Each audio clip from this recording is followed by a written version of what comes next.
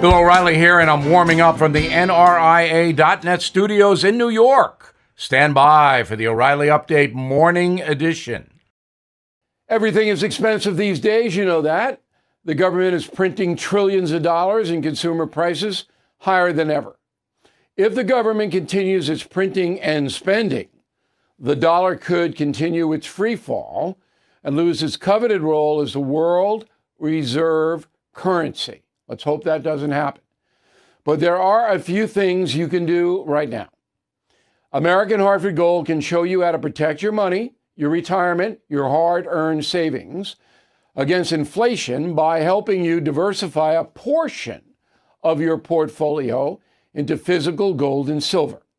Start with a short phone call, and they can have physical gold and silver delivered right to your door or put inside your 401k or IRA.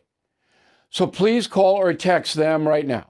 Tell them Bill O'Reilly sent you. Call 877-444-GOLD, 877-444-GOLD, or text GOLD to 65532. Again, that's 877-444-GOLD, or text GOLD to 65532.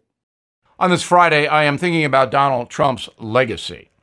There's no doubt it has been hurt this week, and there isn't anything the president can do to unravel that. The big mistake that President Trump made was not anticipating that violence could happen when more than 100,000 of his supporters gathered in Washington, D.C. The president was certainly within his rights to address the crowd and, once again, to state his grievances over the election. However, he should have tamped down the emotional aspect of his presentation, because he should have known, based upon what happened after George Floyd, that violence in this country is becoming increasingly more prevalent. Mr. Trump did not tamp it down. So now that's what many people and many historians will remember, the violence in his last 2 weeks. And that will override the good he did on the economy, on foreign affairs, and other things. People are emotional creatures. That's what happened yesterday in Washington, and that's what will happen in assessing Donald Trump's legacy. Now this.